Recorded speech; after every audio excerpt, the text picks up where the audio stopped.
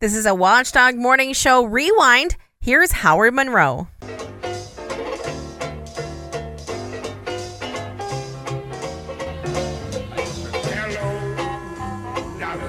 This is Louis, darling. It's so nice to have you back where you belong.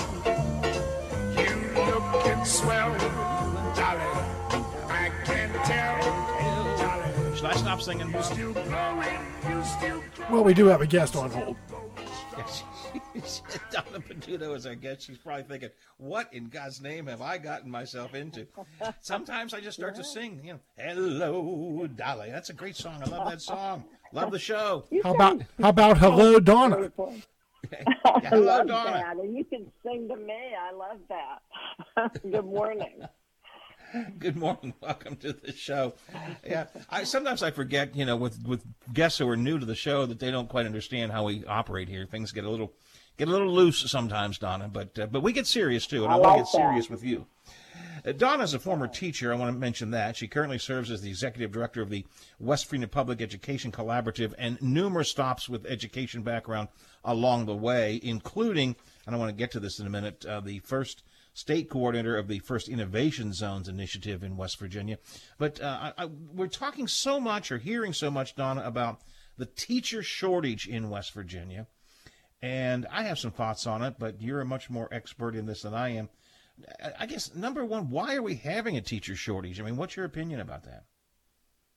Well, I really appreciate you asking me this, because I sort of have a different impression of what's causing it than maybe some of the other experts, and nobody's right or wrong. But I think that, when I think about my time as a teacher, and I was there for 23 plus years, I have to think, what incentivized me to stay beyond the love of students. And my parents were from a business background, and they were always pushing me. They loved it that I was a teacher. They were proud of me, but they were pushing me like, what's the next step?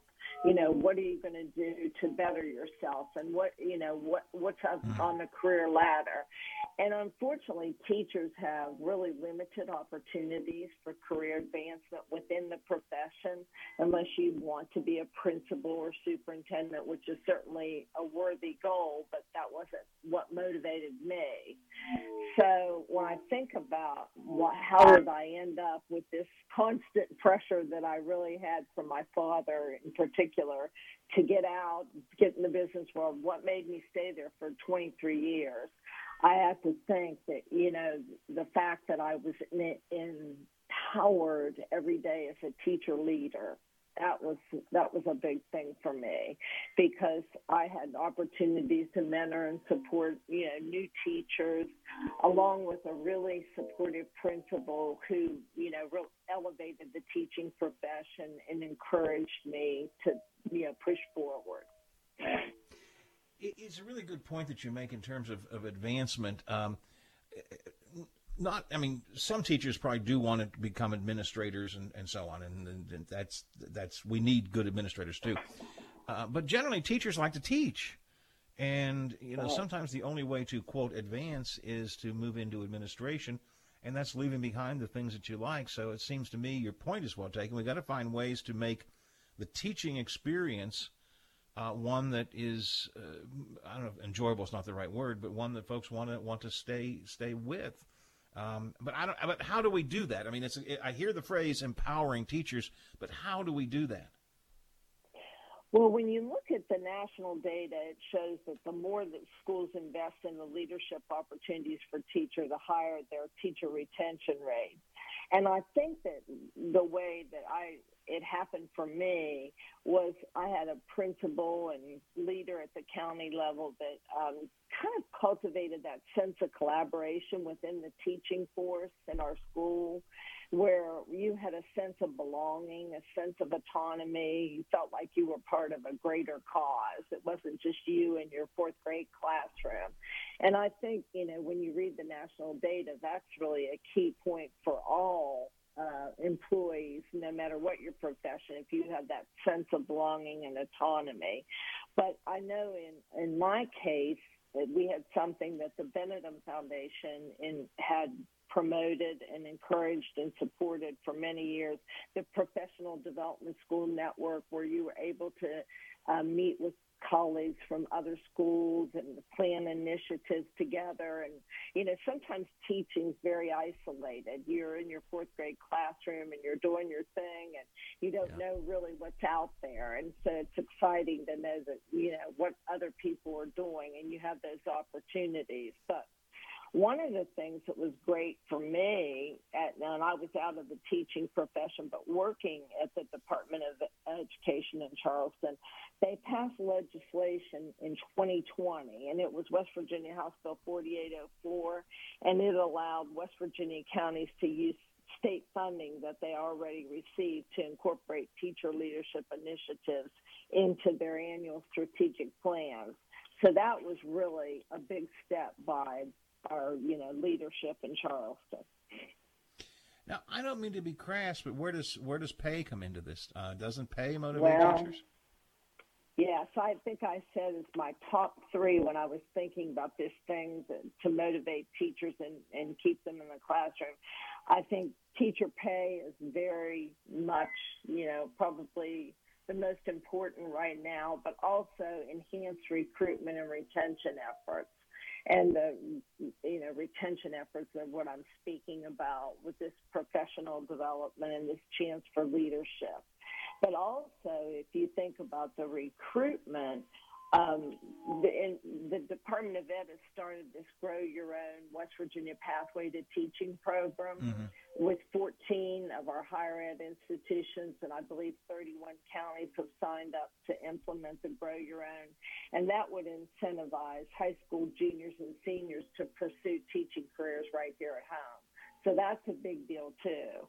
And this even goes further, like after they complete their program requirements, they can fill open teaching positions while earning a salary and benefits. And there's a great deal of support built into that so that they have mentoring. So I think, you're certainly right. Salary is the elephant in the room always, but there's these other ways too.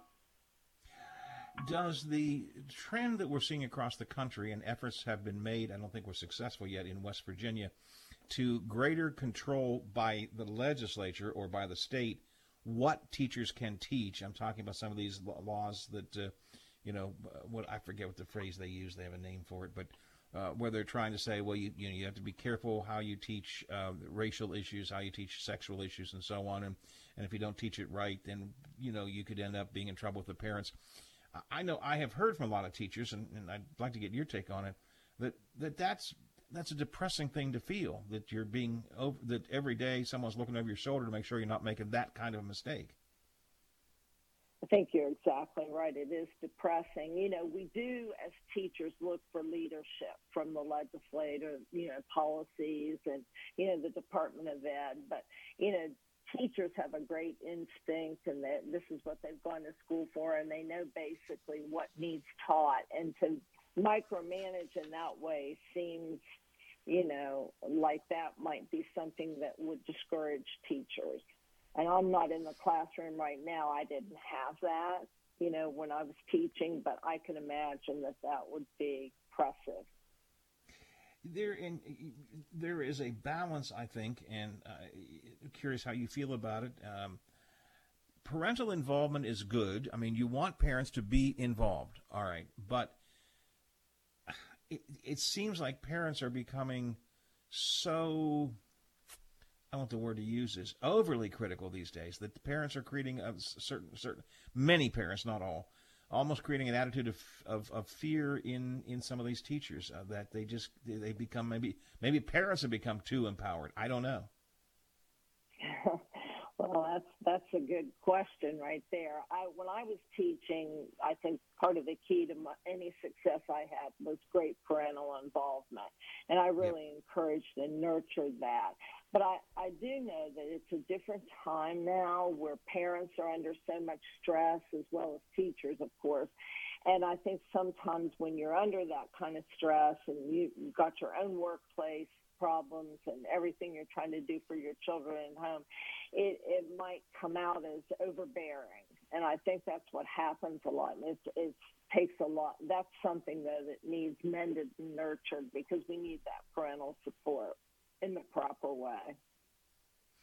You were involved in innovation zones, and it's something I've heard about, and I've talked to Dale Lee, the WEA president, about it and so on, but I never really did quite get a handle on what innovation zones were. They are a way to try to let schools be and teachers be a little more creative on their own. I mean, is that right? You were a coordinator of the first Innovation Zone initiative. What are innovation zones, and do we still have them, for that matter? Well, that job, that position that I had was my favorite ever, that innovation zone. And being the inaugural director was really fun. But what it did was teachers were given the autonomy to go ahead and say, this is something I really want to try. And it might be a little bit risky, but I feel like in my heart it can work for children. And so they would submit proposals, not just teachers, but whole schools or whole counties could do it. And lots of support from Dale Lee and the other unions, behind it, and, encouraging teachers to take risks. And it was really interesting because in the beginning it was hard to get them to do that, because you could change the hours of the school day, you could change the structure, and the way you hired teachers there was autonomy there. And I think teachers felt so like they're always have in their place, and they were afraid to reach out a little bit. But as time went on, you could see all these fantastic initiatives that were coming from there, and it gave the rest of the state ideas too. Now I know with other things that have been going on that's dwindled, and I don't think that that's really active right now, the innovation zones, but they're spin-offs.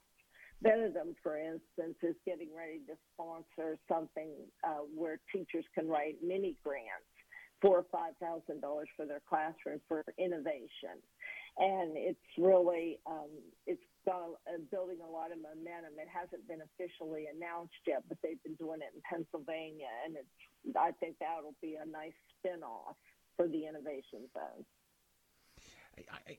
Teaching is, and I don't mean this critically, but it's just by its nature, it is very much inside the box. Teaching, with very little modification, teaching is what teaching has always been. You go to the classrooms for an hour or whatever, and you sit in the desk and the blackboard or the whiteboard or the electronic board now. And I mean, teaching has not had a lot of change over the years because it's just what it is. And my point of that is, it's probably hard for teachers then to say to themselves, wait a minute, I don't have to do it the way it's always been done. And that's where it gets both exciting but also difficult, because now you're breaking away from your comfort zone, from the way it's always been done. You're going outside the box, which is what we want, but that can be a little scary, a little risky too. You're so insightful there. That's exactly the way it was in the beginning. They were taking some big risks, and some of them were like, gee, we don't know if we can do that, because what if the test scores fall, or what if something goes awry, and then it's our fault because we did this. So you have to give them that permission to innovate, and to just like entrepreneurs right now in our state, you have to encourage that a lack of fear of failure. We know you're going to fail when you try risky things, and you just pick it up and make it right. But one of the points that you brought up is how teaching, is what it is. But I've seen in what we've been doing with the West Virginia Public Education Collaborative that if we don't incorporate real-world learning into teaching in the classroom, then we'll never be able to prepare students for the jobs of the future. And West Virginia's seeing kind of a nice boom and some different expansion of companies that are coming in, and we don't have the workforce trained yet. So I feel like that's something that really is evolving, giving them the workforce skills they need by bringing in real-world people, to show them what the careers are and what they need to do. So that's something I see as a change that's needed and a change that's happening. If one of your best friends from Alabama or California or whatever called you and said, Donna, listen, My daughter is got her teaching degree and she's looking for a job. Should she come to West Virginia and take a job there? What would you tell them? Yeah, I think I would say I'd have to say the pay is not great. I'd have to be upfront with that. But I think I would encourage it because I see so many programs from the state level and individual schools and that type of thing that are innovative going on that I think a new teacher would really learn a lot in West Virginia and really be good for us to have new teachers with outside perspectives. We learn from that person too. So I'd encourage it, but caution, that it's not going to be a get-rich career. Donna, I appreciate your time this morning, your input. Thanks. Your expertise in this brings a little different perspective to things, and we've been kicking this whole teacher situation around for a long time. I like to get different perspectives, and I certainly appreciate yours, and I also appreciate you didn't hang up when I started singing this morning. So that's a good. You have a great voice. I thought, could that really be somebody? Could that be Howard live? I thought, no, it's a record. Yeah, I enjoyed it. Hey, thanks for your help today. I appreciate it. I may touch base with you again at some point and get some more perspective from you, but for the moment, I appreciate it. Have yourself a great day. You too. Thank you. Thank you. Donna Peduto has been with us here this morning on the Watchdog Morning Show. She is from WVU right now, currently serves as the executive director of the Public Education Collaborative. She has had she worked for the state school board. She was a teacher herself. She worked for a couple of private groups that helped to work with the public schools in developing education programs and so on. So I thought maybe she can give us some perspective on teacher shortages and what to do about it. She's empower the teachers. Here's my problem. We are, as a state, politically trying to disempower the teachers, take power away from them and give it to the lawmakers. That's a problem. But you heard from Donna. Listen to more interviews and rants from the Watchdog Morning Show with Howard Monroe on Apple Podcasts.